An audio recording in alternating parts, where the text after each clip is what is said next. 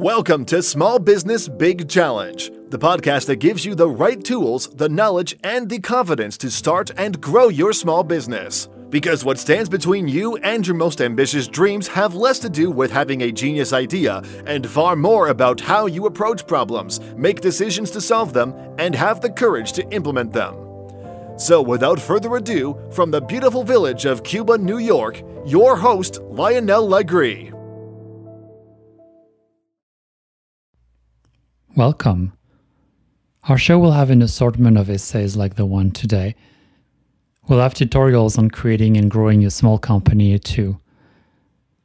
We're also going to have interviews of small business owners and professionals supporting them. And finally, we'll have coaching sessions.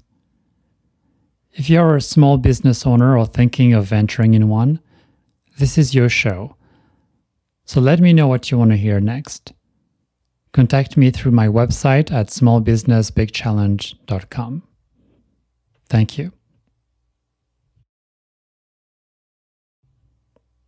Today I will tell you a story that will involve the 14th Amendment, the progression of human rights, and why you should write a clear mission statement, a vision statement, and a set of company values for your small business.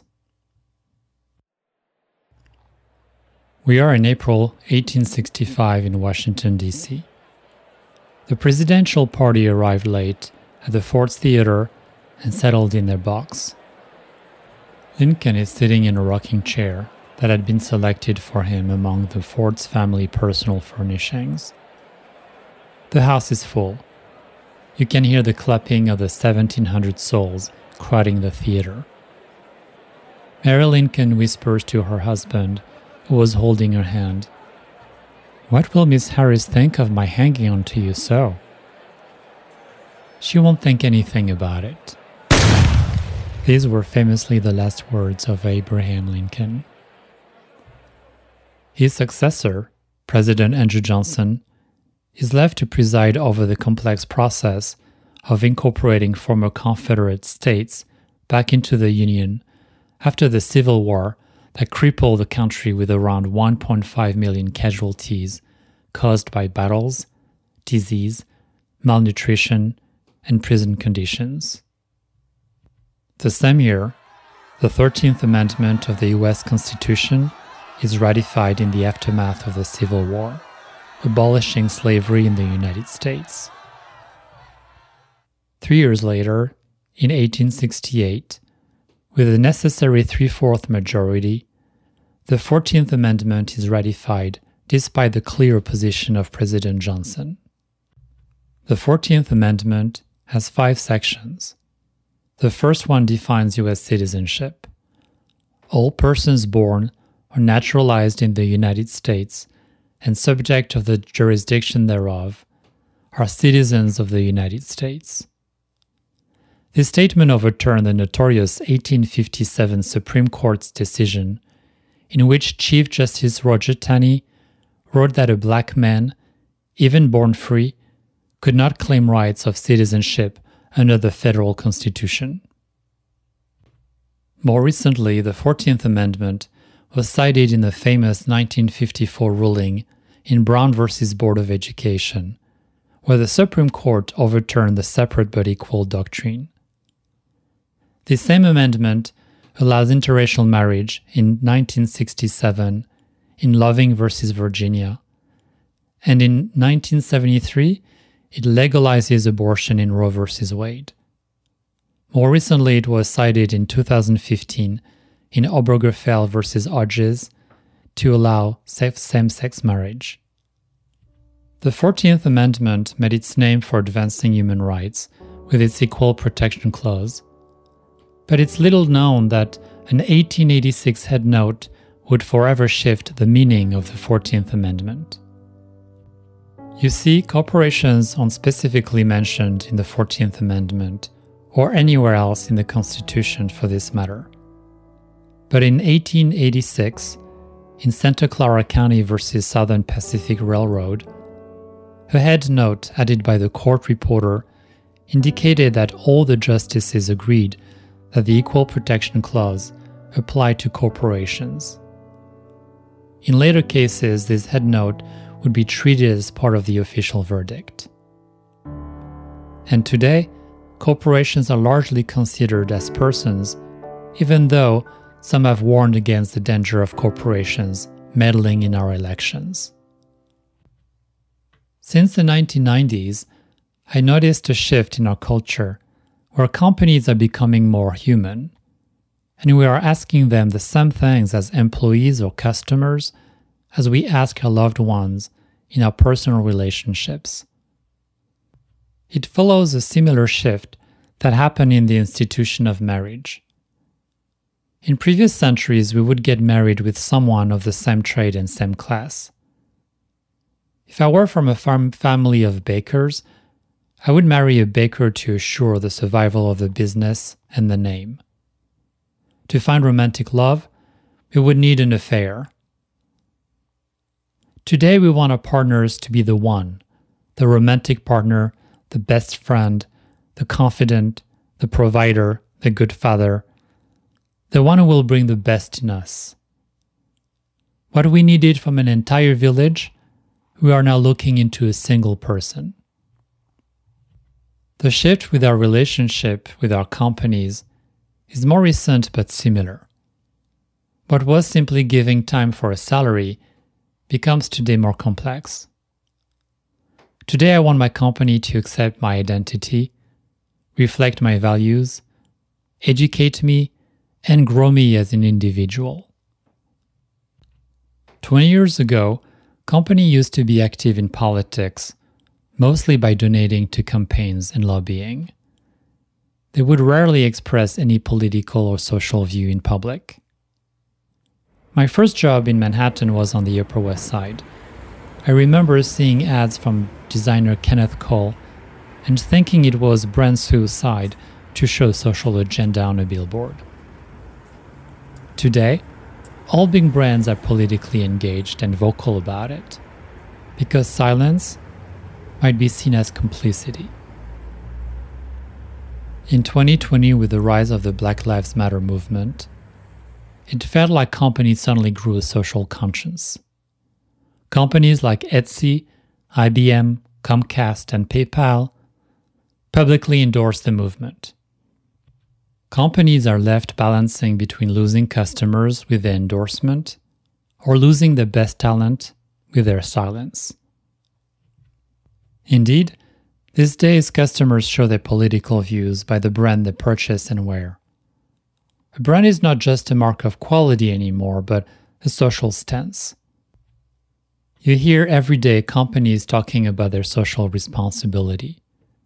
Today, more than ever, we care about where and how our clothes are made, and what is the impact on our society and environment. Today, employees will look toward the company to solve issues the government failed to address, like equal treatment of men and women in the workplace or LGBTQIA rights.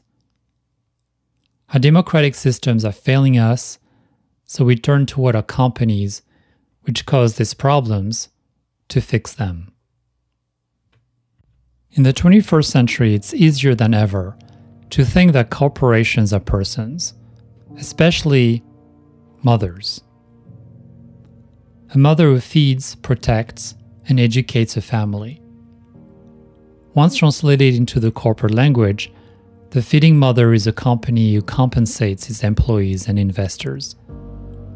The protection comes in form of health insurance, employee assistance, or 401k. The education is a career path, a leadership development, or continued education. Companies are citizens who are socially engaged, and we often turn to them to feed our needs and find solutions to our problems. Over 15 years ago, I remember being in a cramped, smoky conference room in New Jersey, discussing the same situation for hours on hours, without any resolution in sight, when suddenly one of the owners stood up and left the room hastily. He came back a few minutes later, with a scruffy old piece of paper with some notes scribbled on it. It was the mission statement of the company. With his narrative voice, he slowly read the statements, and all the faces in the room lit up. We could not agree on a solution because we were not clear on how the company should think. The mission statement provided the framework for why our company existed and what its ambitions were. This entire story is to tell you that you should consider your company to be a responsible citizen who operates with a mission, a vision, and a set of values, and it's the journey of that mission that will make it thrive. I strongly encourage any startup and any small business that does not currently have a mission to take the time to write it down. Your statement will be action-based and declare the purpose of your organization and how it will serve your customers. It's the what, the who, and the why of your company. Here's some good examples. The mission statement of Verizon is as follows. We deliver the promise of the digital world to our customers. We make their innovative lifestyles possible. We do it all through the most reliable network and the latest technology.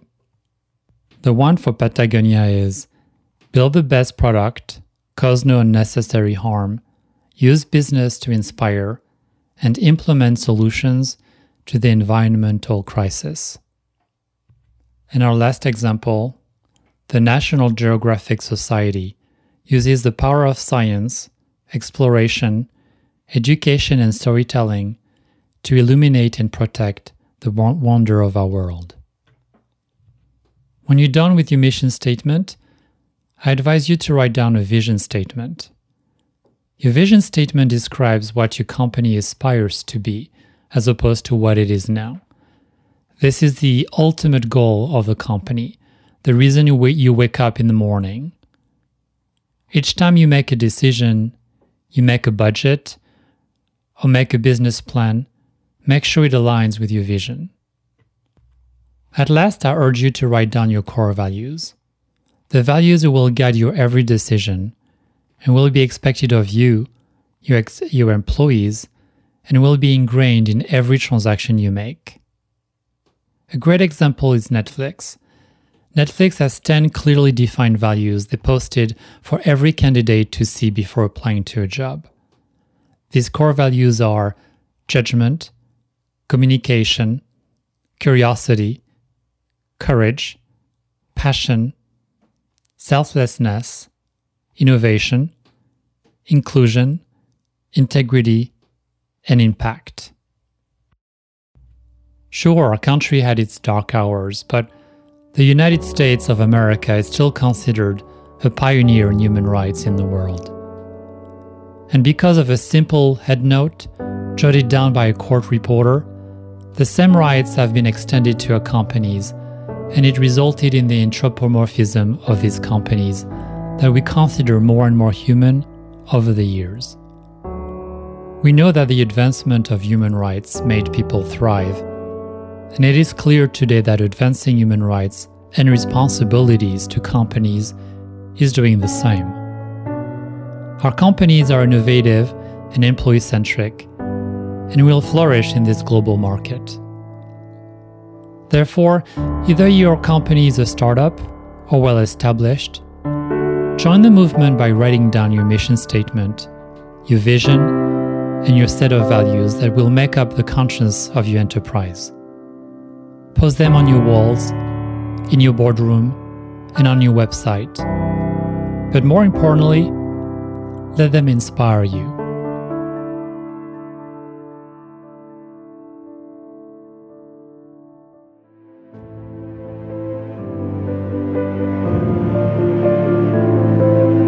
Thanks a lot for listening to the show today. If you like this episode, head to Apple Podcasts, Stitcher, Spotify, or wherever you get your podcasts and hit subscribe.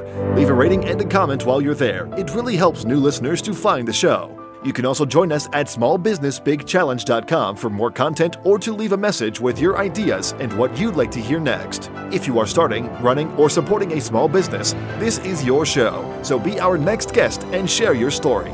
For more information, go to smallbusinessbigchallenge.com.